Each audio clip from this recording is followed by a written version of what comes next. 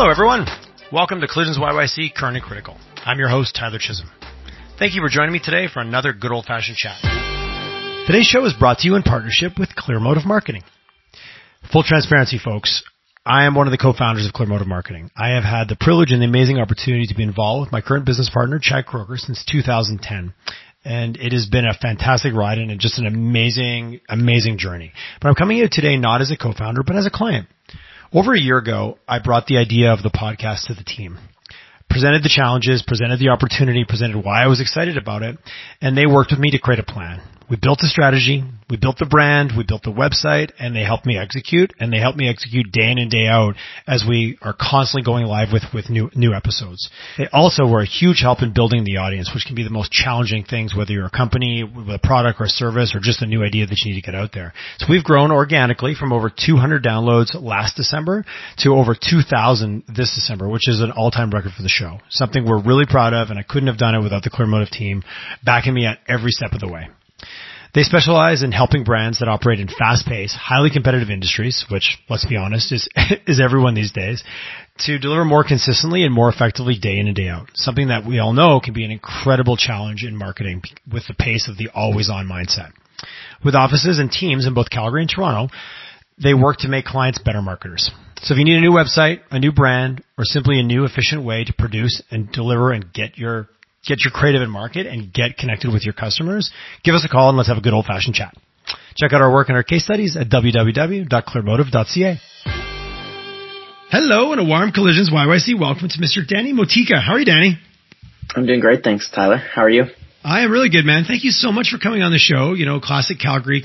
I'm not even sure how we conspired to be chatting. I think it was Barbara Karache, actually over at UFC, connected me to one of your business associates, and then you and I ended up chatting. But let's dive right into it. You're the Chief Executive Officer at SciGen Labs, Inc., based here in Calgary. So before we go anywhere, what is the SciGen Labs? And let's have a conversation about it.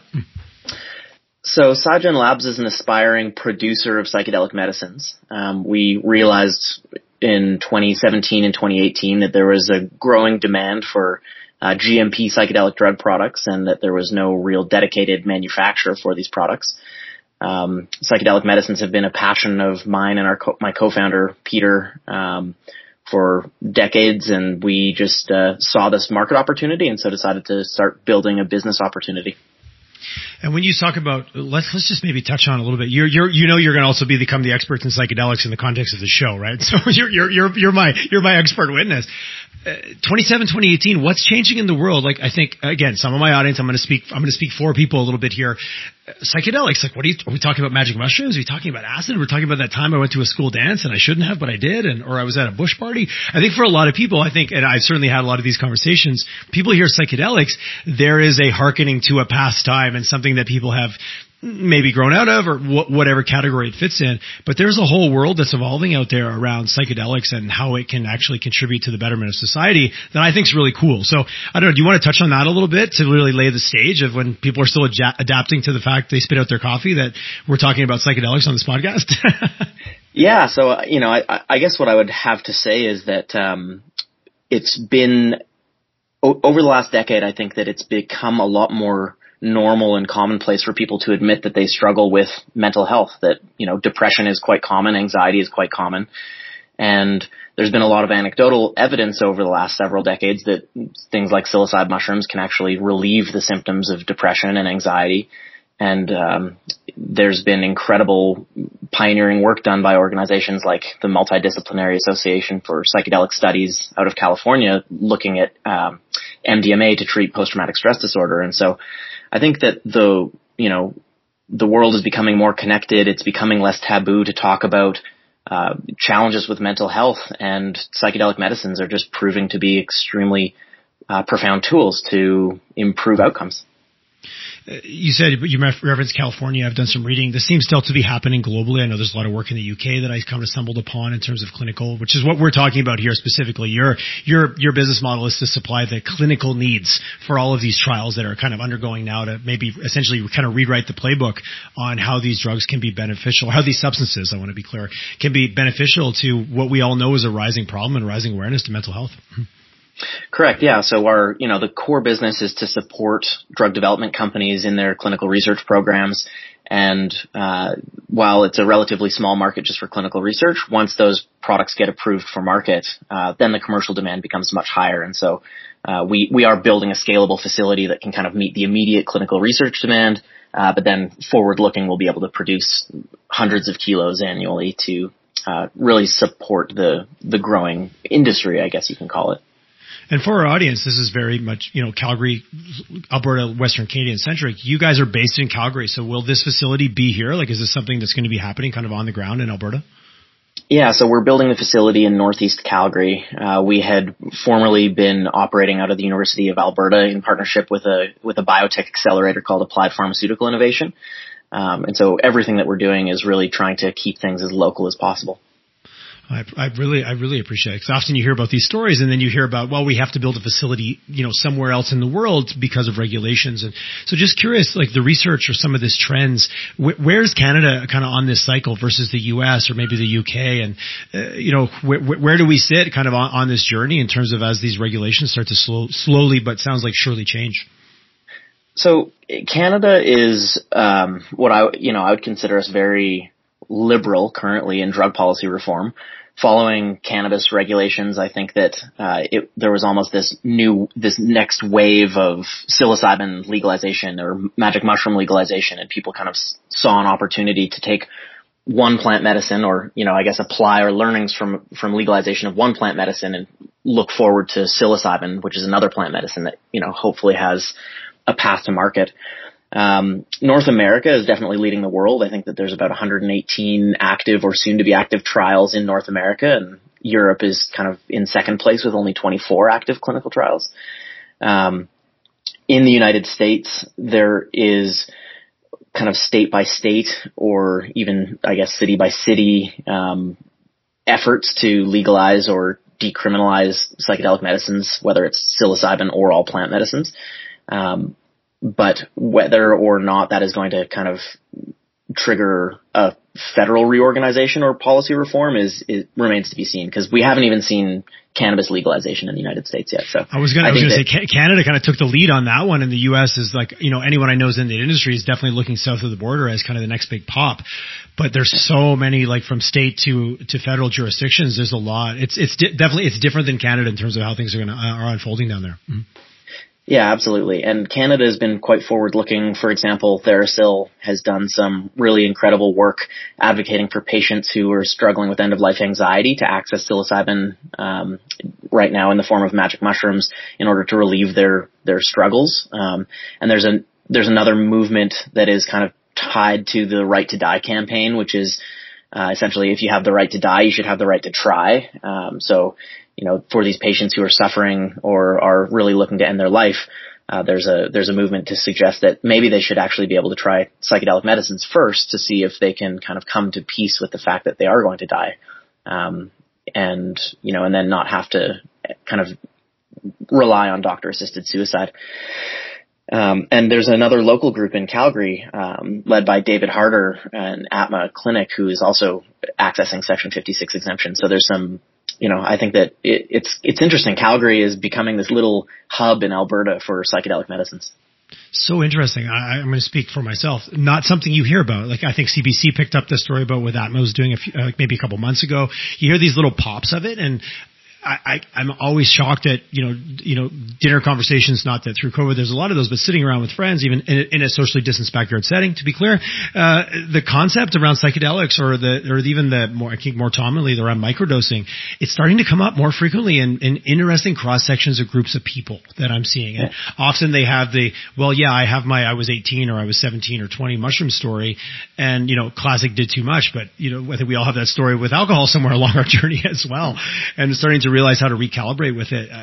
To hear about the economic potential impact of it is interesting, because I'm certainly starting to see mainstream, just everyday people that I quote unquote wouldn't expect, whatever that means, in all its glory, in all its ignorance, are talking about psychedelics in a way that just wasn't a conversation that was happening not even 2 years ago for me anyways. Mm-hmm.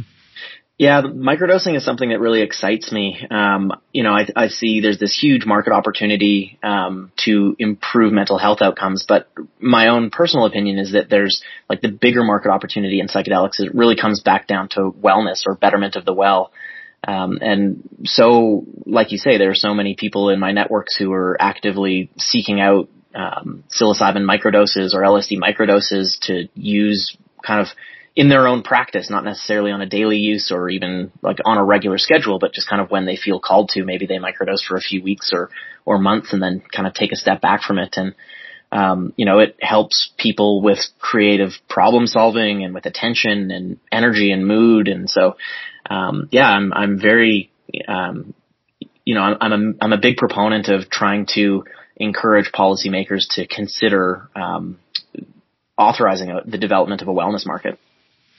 When you think about cannabis, and again, I think anyone, if you're in business at all, it was hard not to be an observer of just like, wow, as this cannabis machine or cannabis the flywheel started to turn. And clearly the medical, I remember hearing some of the first like people almost saying it's unconstitutional to deny me access to this medicine that can then quote unquote help me.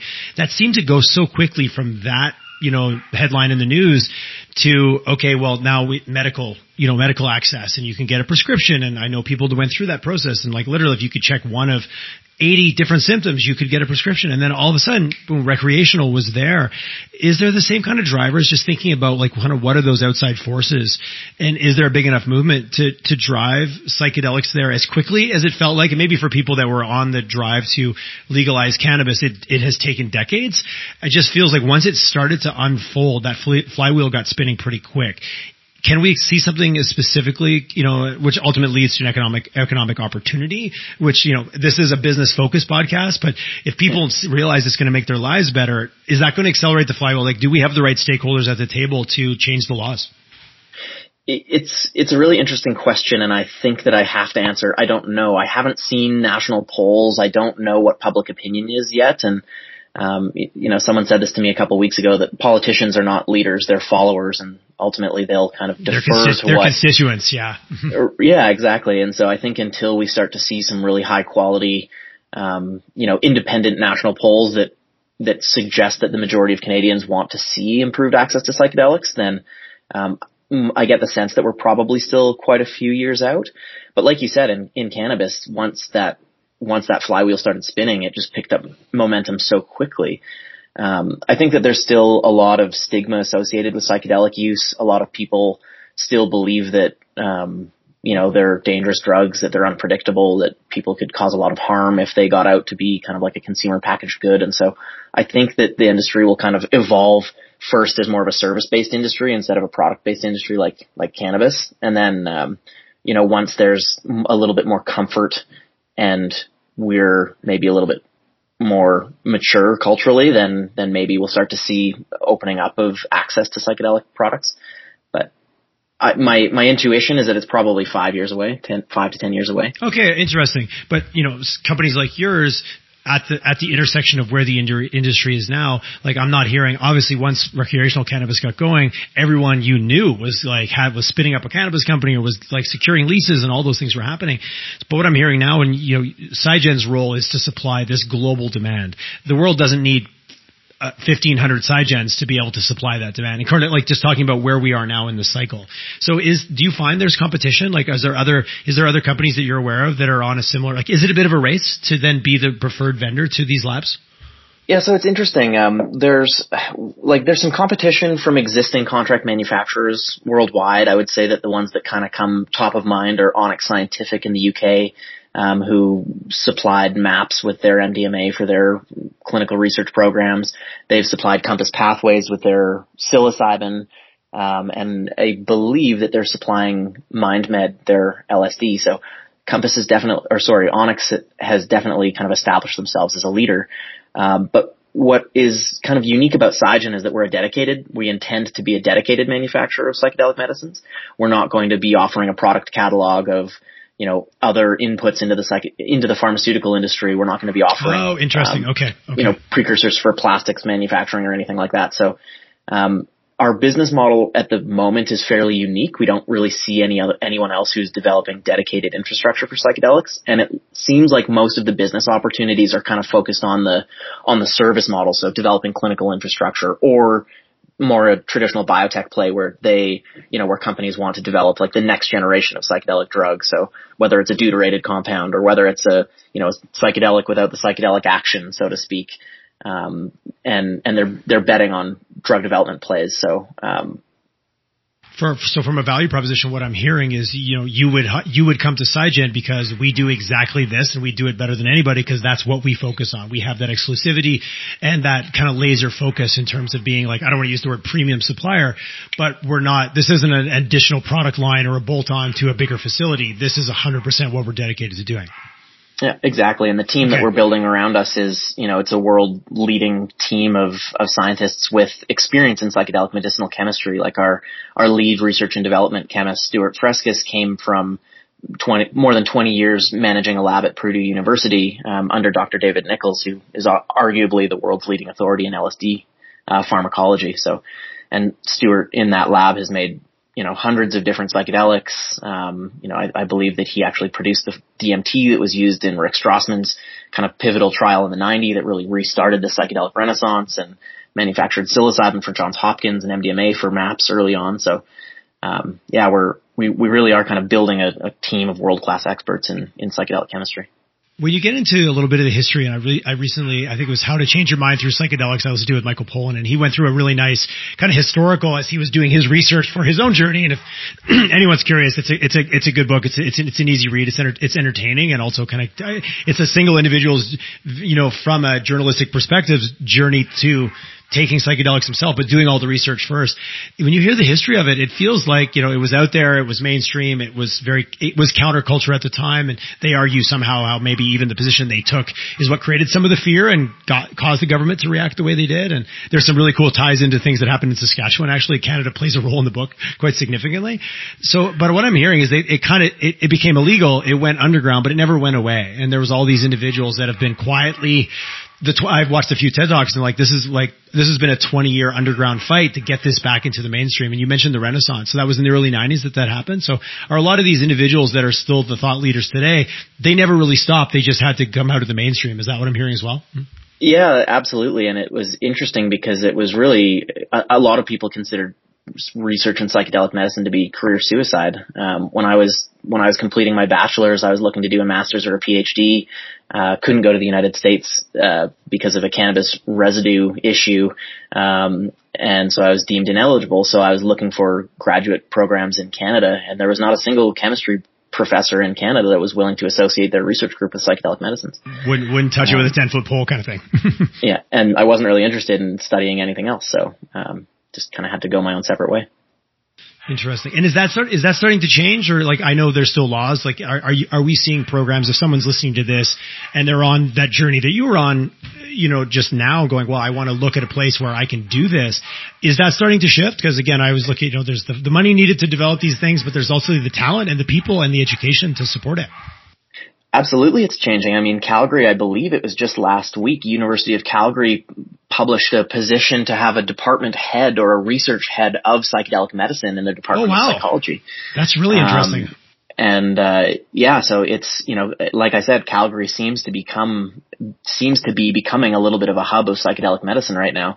There's another research group that's kind of associated with Magic Med Industries, led by Peter Ficini, who's a kind of a biotech legend, I guess, from Calgary. He created a company called Willow Biosciences and was doing had a lot of research in opiate fermentation. Calgary is becoming this head, and it's becoming more and more interesting to research institutions around the world to develop a psychedelic focused research program. Well, when you think of cities that have become known for certain things, oftentimes there's a university or there's a thought leader often at the center of it. So to hear that the U of C is playing some of that role and also looking to play a bigger role, I find that really interesting, because biotech is an industry in Calgary that arguably I knew nothing about. But when you start talking to people, they're like, "Oh no, we have a fantastic." The problem is we just don't necessarily have a lot of places for these highly skilled individuals to land, so they end up leaving our market. That always pains me right now when we're trying to look at economic transformation and our super smart people are going somewhere else. So to hear that those opportunities are coming and that you like ahead of psychedelics research, that's actually, it just feels so mind blowing a little bit that that's still happening, right? I guess maybe get over it. It happened with cannabis. It can happen again. When you talk about the economic potential and you think about it's small now and this is 5 year, and you and I talked a little bit on our first date, our pre-chat about, psychedelic tourism and, the therapeutic and the counseling. And so you've built your facility. When your facility is up and running, how many people would it employ? Just for context. So we have about 15 people on staff right now that are kind of working towards the development, and while we build out the facility and while we wait for licensing. So the facility is about 17,000 square feet, and we're developing 6,000 into usable lab space. We intend to our phase 2 plans are for true commercial demand. So it would be manufacturing hundreds of kilos of psychedelics annually. Which sounds like a lot, but for something like psilocybin, 100 kilos is kind of enough to treat 1 million people with 3 doses a year. So it's not, it's a reasonable amount, but what we project forward is that if our facility is running and we have kind of 2 shifts, that we would probably have about 60 people employed at the facility. And, thinking of that, as you guys are at the start of this journey in terms of employment, economic impact, like contribution to the overall. It's something here, I'm going on a few tangents here. When you talk about creating these substances, are these synthetic versions of, are you physically growing mushrooms, or are you in a lab environment creating a synthetic version? Because some of the studies I've read about or dove into a little bit, they were synthetic psilocybin, not necessarily, I'll be blunt, your buddy who grows mushrooms in his greenhouse to supply his personal need and needs of his friends. Are we thinking about 2 different things when you talk about the substance itself? Yeah, so there are some groups that are focused on mushroom growth and extraction and kind of standardization of natural products. Science's production methods will be entirely synthetic, so the lab will be producing synthetic psilocybin. And our bet for synthetics is really just that it's more standardizable. It's very repeatable. There's a lot of variation in natural products, and the downstream processing to clean up that product to kind of like a pharmaceutically pure API. Would be a little bit challenging. And so our belief is that the synthetic process is going to be preferred for medical products, but we are, that being said, we're supporters of psychedelic medicine, the decriminalized nature movement. So we very much encourage natural products to be adopted, and we understand that will compete for market share eventually.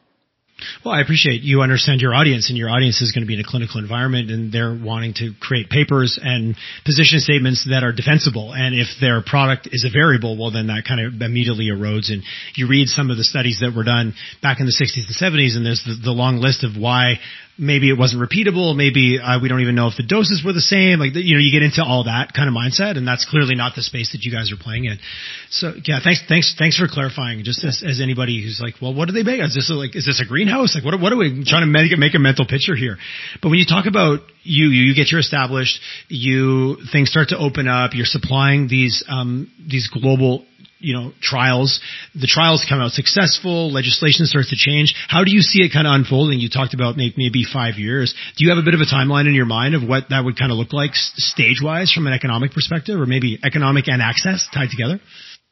Yeah. So right now, I believe the earliest projections are 2024 to have a market authorization for MDMA, and that would be in the United States, and that would be MAPS selling that MDMA product. I think the guidance from Compass Pathways is that psilocybin would not be more than a year behind, so 2024, 2025. And USONA and Compass are both kind of competing to get that first product to market. USONA's focus is major depressive disorder, whereas Compass is treatment-resistant depression. My hope is that when the FDA authorizes psychedelics for market, they're kind of admitting that there's this context in which drugs can be used safely, that the benefits outweigh the harms. And I think that it'll become pretty challenging to, prevent access, it'll become challenging to argue that, that healthy individuals should not also have access, because for me, it's all about preventative. It's this idea of preventative medicine, right? Like, why do we wait until people are, down in the pits of despair and struggling with depression before we offer them a solution? If we can, develop some evidence that taking psilocybin or LSD could prophylactically improve mental health outcomes long term, why would we as a society not kind of work towards that kind of an opportunity for people? There's that saying, an ounce of prevention a gram of prevention is worth an ounce of cure. Yes, we're going to get our measurements right. And it's so interesting because I think we start to speak of this triage nature of our Western and certainly global way we look at it. Like, we wear seatbelts to prevent injuries, but yet we don't treat preventative health in the same way that we prevent. Well, now that you're sick, well, man, do we have a barrage of treatments that we have in store for you? Versus like our medical system can't sustain that. Like that, there's lots of documentation around where we're breaking under our own weight of lack of ounces or grams or any measurement of prevention. Once you're already depressed, we'll try to fix you. How about we just help you be healthy in the first place? I know it sounds so simple. You and I just armchairing and here, sitting here chatting about it. Yeah. But do you think, and this is now you and I just philosophizing a little bit, I've noticed a trend, certainly with people in my circle, COVID, there's been a lot more, I think, time to be with oneself. Less like, what's your next vacation? Where are you running to? How many appointments can you fit into your day? Like, that did get evaporated on, I know a lot of people that have pursued different forms of, whether it's meditation, was the Wim Hof method, like so many friends that have been trying different things where they had a little bit more time, but they also had less distraction. So I don't know, coming out of, and we've all heard lots of reports on the increase in mental health challenges, like the unspoken other side effect of these lockdowns. We kept people healthy while putting them in a really dark place. Curious your thoughts on even what's changing as a society coming out of COVID, like trying to find a silver lining, I guess, in this thing as well. Yeah, I mean, it's interesting, like you say, right? I think that the lockdowns have kind of, it's almost like it's polarized people into one of two extremes. Either they have really started to struggle more severely with their mental health, or they've taken it as an opportunity to start new practices, pick up more healthy, I know for myself anyways, like my diet improved so much in COVID because I was forced to make every single meal for myself, and it was, it reinvigorated my love of cooking. And so I think for a lot of people, it's done the same thing with their mental health and with yoga practices or meditation practices. And it's my hope that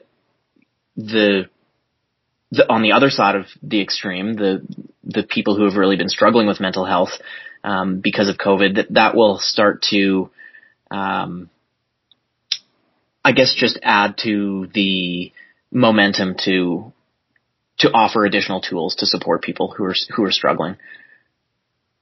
So from that perspective, and we all know that people will pursue black market or pursue opportunities, getting back to kind of how you see this thing maybe unfolding economically or even from an access, kind of what comes next? What comes at that 2024 or 2025? Is that, like you mentioned psychedelic tourism when you and I were chatting, I think offline before, which kind of really stuck with me as it's a colorful term in all of its, in all of its power, but what does that industry start to look like? Is it the counseling? Is it the retreat approach? Is it the therapists that now start to use this as part of their toolkit as you start to see it kind of unfold and unravel into society? Mm-hmm.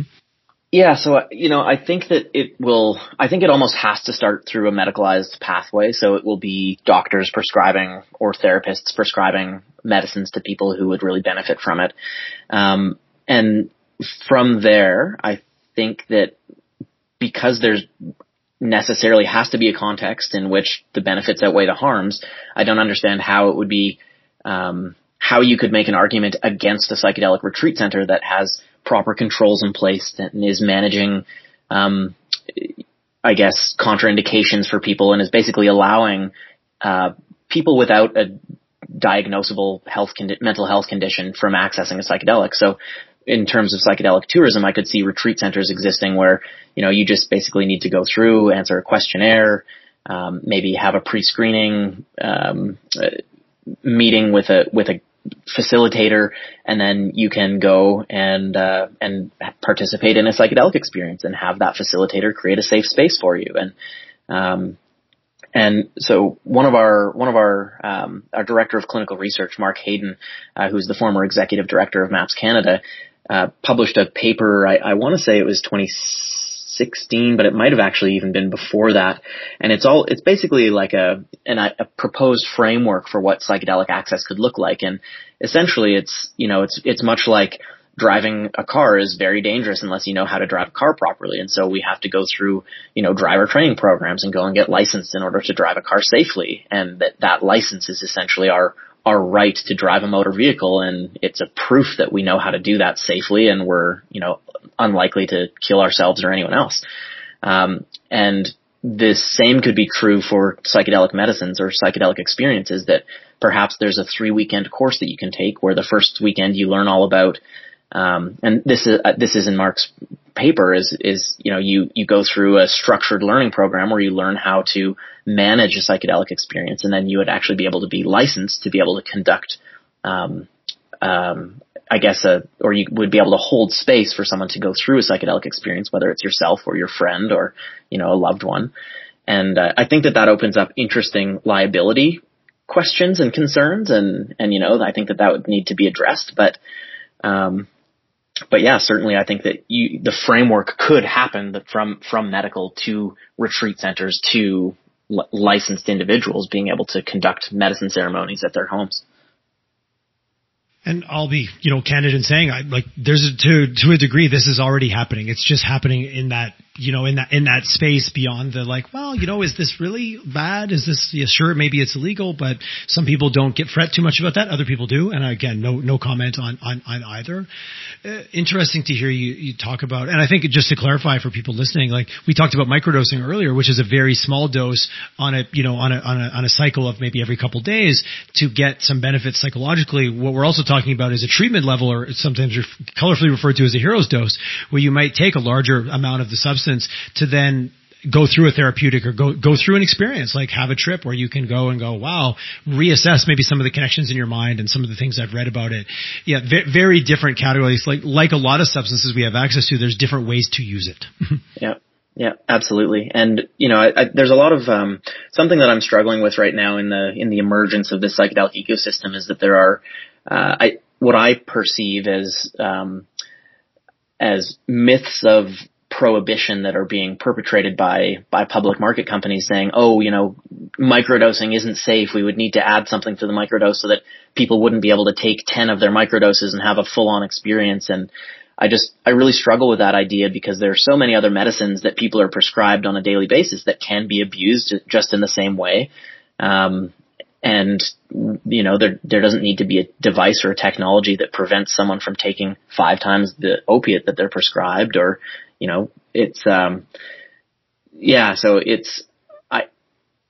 I'm really excited, and I think that the microdosing opportunity is a great way to get these medicines into people's hands for, just for intentional ritualistic use. And it's, by and large, it already exists. There are dozens of online distributors that are selling microdoses. And my understanding is that there's even a retail store in Vancouver on Hastings and Main that if you go in and you can demonstrate that you need a prescription for an antidepressant, you can go in and buy their microdoses. So, where else would the first one be? Really, that's kind of you know what I mean, from that spot. No, you're right. And I've talked to friends are I'm like, oh, where did you get your mushrooms? Because I just went online, I just ordered it, and it showed up in a brown envelope. It wasn't even a big deal.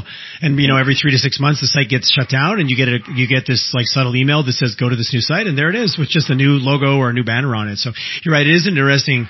I hope that. There seems to be a degree of tolerance there, or maybe it's just they don't have the resources to regulate. I always, there's that, I hope it doesn't go too far too soon that forces a crackdown and it just kind of unfolds. Again, I'm just kind of playing my own scenario.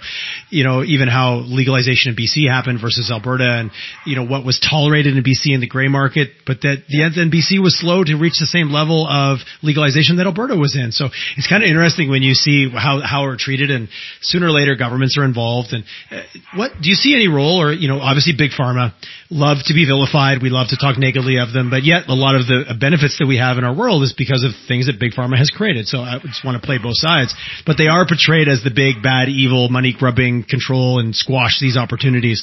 Do you see them playing a role? It felt like in cannabis, they were kind of in it, but then all of a sudden it just ran away from that so fast that it became this more, certainly in Alberta, a very entrepreneurial industry, not controlled by the bigger players, which consolidation, I think it's moving more back in that direction, but we'll park that conversation. Mm-hmm.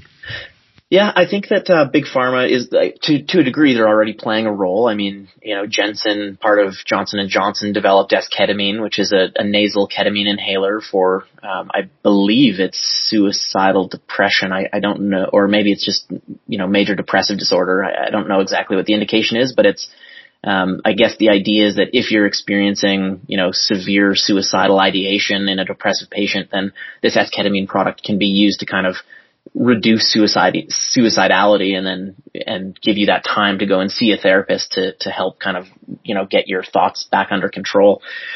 I think that, maybe some of the resistance from mainstream, or I don't know if mainstream is the right word, but some of the resistance from the legacy psychedelic community with Big Pharma is maybe some of the business practices. It's like creating complex patent landscapes that prevent other people from prevent smaller businesses from being able to operate in the space, from, creating basically pricing out the people that would really require or benefit most from these medicines, whether it's because psychotherapy costs aren't covered. So I could see Big Pharma getting involved. It's just I think it's a question of what their motives and intentions will be, and will they prefer the classical psychedelics, or will they try and, bet on the second gen psychedelic that has, the psychedelic effects removed, which I'm a little bit skeptical of. Like I think that second gen psychedelics, while to me, it doesn't seem like it's a psychedelic anymore if you're removing the psychedelic effects, which doesn't necessarily mean it's not going to be efficacious. I just think that it's, it's a different tool in the toolbox. So the story is yet to be told is kind of what I'm hearing a little bit from your perspective. But you guys are clearly see the opportunity, and economically, and also there's a need. Back to the basics of business. You found a customer group that has a need not being serviced. You guys saw an opportunity, and really interesting. I love this little side subtext you're writing, or that you've stated about Calgary being a hub for psychedelics and this next wave of opportunity. Which, when I think about economic diversification in Calgary, psychedelics wasn't on my radar until up to a few minutes ago. Yeah, no, it's extremely exciting. I mean, there's already, I think, 3 different clinical groups. So there's 3 different clinical groups that are developing infrastructure. There's, Scigen that's developing manufacturing capacity. And then, UFC and MagicMed are developing a strong research ecosystem at the University of Calgary. So it's really exciting for the city. For financial opportunities, people listening, investors looking to go, how do I get involved in this? How do I, take advantage without, necessarily having to be in the business physically? Is, obviously you guys are a privately held company. Are you raising capital? Have you been raising capital? And what's that been like? Have you been met with blank stares in the room, or what's been happening there from an investor perspective? Yeah, so it's been really interesting raising capital over the last year and a half, 2 years, because I have not met a single investor in the flesh. I have not shaken their hand. Other than the family and friends who are supporting me. And so with COVID, having all of our investor meetings and pitches over Zoom, it's created what I experience anyways, is quite a unique way to pitch a business. But, there's so much interest, something that Scigen is really passionate about is kind of, we actually originally intended to be a nonprofit or a public benefit corporation. Okay. And we, early on we had some advisors saying, look, I get it, but being a true nonprofit is going to be really hard to raise the kind of capital that you're going to need. So why don't you find a way to incentivize investors, but, still give back? And so we've kind of got this social mandate where we want to donate up to 10% of our profits back into kind of 2 main buckets. One is, equitable access, and the other is supporting research foundations and other nonprofits that, like MAPS, that have really created the foundation for this emerging ecosystem. Just recognizing that all those companies exist on donations, or have, for example, MAPS, they're getting MDMA to market, and that has been entirely on donations over the last 30 years. They've raised, more than $150 million to bring this to become a prescription medicine. So we would really like to continue supporting those kinds of organizations. And so, trying to find investors has been a little bit not challenging, but it's, we've been looking for impact investors, and typically people that are interested in psychedelic medicine love what we're doing. They love the social mandate that we have, or the ESG mandate that we have, and yeah, it's really interesting how much opportunity there is in psychedelics now. Like hundreds and hundreds of $1 million have been raised across dozens of companies. There's, many companies are going public. Scigen does have a plan to do an RTO in the later half of this year. So earlier you asked about, if we're currently raising capital. We are just wrapping up a convertible debt round that's preparing us for a $10 million RTO raise that we'll be doing. Certainly if there's interest, anyone with a broker would be able to participate in that. So yeah, it's exciting. I think we've raised about $10 million to date, maybe just a little bit more. And I was curious, how much of those funds have come from even in Alberta, in Canada versus US or international investors? Yeah, that's a good question. I would say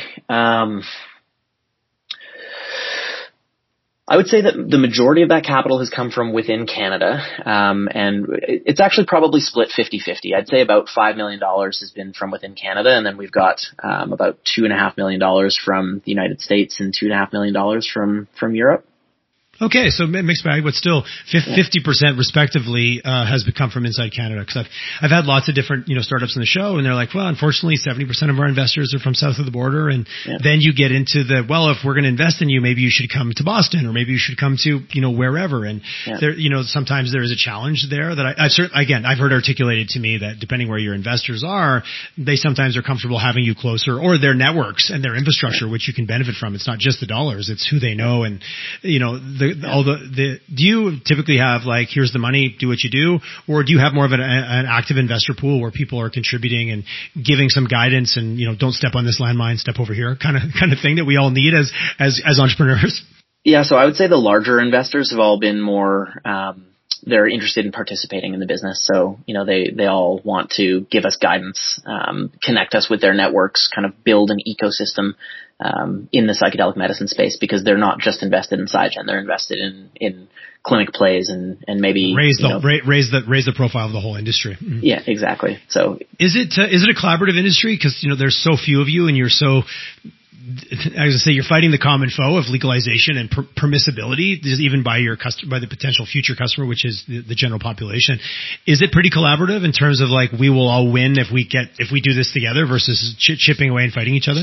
It's a little bit bifurcated. I think that the patent strategy and IP, like, because it's a biotech industry, there's this kind of existing philosophy that unless you have a really strong IP position, it's not worth investing in. And so there's this patent race where everyone's trying to make, claims over what I would argue is either obvious or existing, technologies. And so it's, I think that the patent race kind of makes it feel a little bit less collaborative. But then on the flip side, there's things like the Canadian Psychedelic Association that is really trying to create a unified voice for the emerging industry in Canada, that can kind of form a single lobby group to go to the government with meaningful legislation. Like, for example, I spoke about Therasil earlier, who is advocating on behalf of patients to get Section 56 exemptions. My understanding is that they've now treated 50 or 60 patients, or received exemptions for 50 or 60 patients, but that creates a huge administrative burden on Health Canada, because the minister has to approve every single one of those instances on an individual basis. So I don't know how many kind of labor hours go into the minister or the minister's team, the health minister's team, reviewing those applications. And so I think that the CPA is really looking to kind of unify the voice of the industry to work with government to try and make things more efficient for both parties. So yeah, all that to say, it's bifurcated, I think. Interesting. No, I appreciate it from the biotech industry and some of the historical, IP is where you get your value and those types of things. Is that also a little bit of a challenge that you guys are like, is there just trying to understand, like, is there any other alternative to playing in that space? Because it sounds like it could be a bit of a holdback where, like you said, we're trying to create patents on things that are somewhat obvious or somewhat already there, and just who's going to say that they owned that thing that was already there? Is that a little bit of a hindrance being associated as in the biotech category versus being your own category over here, maybe still to be determined? Yeah, I think that there's definitely some hindrance. Like there's been some really great investors and, who have passed on the opportunity because Saigen didn't have any active patents at the time. And so now we've filed one provisional patent and we've got another that's going to be filed quite soon. So we are trying to protect, the moat that we have to a degree, but we recognize the compounds that we have applied for a license for, include psilocybin, LSD, MDMA, mescaline, 2CB. All of these compounds exist within the public domain and their synthetic methods are well known. So, really protecting protecting the compound is impossible, and protecting the process is challenging unless we truly do create some innovative process. And so our position is really, we don't want to try and participate in this kind of blind patent race and just create a complex patent landscape. We want to innovate in the process we want to, innovate just in the process of doing, and we want to recognize what innovations are going to be useful and then protect those innovations if we can. And everything else, we're just kind of keeping a closely guarded trade secret. Interesting. So that patent race could actually contribute to maybe holding things back or not creating the same degree of momentum if it was. But I do understand, there's large investments that need to be made. What are we investing in if then anybody can just take it and run with it? I get it. But when you start to think about the real goal of how do we create more accessibility to something that's ultimately back to core purpose, this will make people's lives better. You guys, you believe that. There's research that's coming out that's saying that. But if we can't get to market due to everybody fighting or legislation holding us back, we're never going to recognize the ultimate end goal, which is wellness. You said that clearly right out of the gate. Yeah. All the economic and the more wellness you create, the more economic opportunity you have. It is all tied. And I think we've got a real interesting precedent with the cannabis industry, even though it is very different when I listen to you talk about just kind of what this is being approached with versus recreational cannabis, which again, it felt like once that switch got flipped, that flywheel started spinning and getting bigger. To overuse the flywheel analogy. Yeah. So next step for you guys in terms of your journey. This has been great, Danny. You've been super informative, and I really appreciate your clearly deep passion and subject matter expertise on this topic. So in terms of where you guys are now, you said you've got an RTO coming kind of in the fall. Where can people, now that you're on people's radar, what can they watch for? Yeah. So, we're a pretty quiet company. We're not hyper promotional. It's just kind of our strategy is to do, and then we'll release, I guess, major milestones as we complete them. So, we're kind of anticipating our facility to be built and operational, toward the end of summer, early fall. Based on our license application, and our licensing process, we do expect our license to be issued in 2021, but it's always a bit of a black box when you're dealing with regulators and regulators' timelines, and especially just in COVID times. I'm not even necessarily sure if an auditor will be able to come out and do a physical audit of our security infrastructure, or if it'll all be remote. And if it is remote, how does that affect timelines? So, but the major milestones for us is really just getting this facility completed. The nice thing is that there are unrestricted or uncontrolled compounds that we can start working on before we're licensed. For example, 5-MeO-DMT and ibogaine are not controlled substances in Canada. So really, in order to start production on restricted drugs like psilocybin or LSD or MDMA, we do need to wait for that license. But we're going to kind of get a leap start on some of the other compounds of interest in the fall. Other than that, we're planning to do, we've got a bit of a diversified strategy where we want to bring an LSD drug product to market. And so we're wrapping up the completion of an investigator's brochure for LSD. We're putting together a clinical trial application. So hopefully we'll be meeting with Health Canada before the end of the year, and we can start enrollment into that clinical trial in early 2022. Otherwise, in terms of investment, we're currently kind of presenting some options to the board for when we're going to start marketing this RTO deal. So whether it's kind of September 1st or whether we wait until we receive our dealer's license from Health Canada, there's some pros and cons to both options. So we need to weigh that out and see what is going to be the best option for Saigen. Interesting, but lots of SciGen. I'm just double confirming your website before I said it out loud. SciGen.ca. I'm assuming probably best place for people to get information. And there's a subscribe so people can follow and stay in tune. Yeah. And hopefully this podcast got you on. I know you guys are playing a little bit underneath the radar, but hopefully this gets in front of an audience that's interested. And my goal always is that I give people new things to think about. They're like, I woke up this morning not thinking that psychedelics might be a viable avenue for our diversification. Specifically, I love how focused you were on Calgary and this kind of emerging hub here. That's really interesting. I don't that was news to me, so I appreciate you sharing that. And hey, the more irons we have in the fire here when we talk about diversification, I'm all in. I'm a full supporter. So, Danny, loved our conversation. Thanks, man. Like, really good meeting you. I love what you guys are up to. I'm certainly you're on my radar now, and please, stay in touch. Friend of the show. I'm a supporter, so let me know anytime we can help tell your story. I'd be happy to do it. Okay. Thanks so much, Tyler. It was a pleasure to be on. Thank you, sir. Have an awesome day. Same to you. Take care.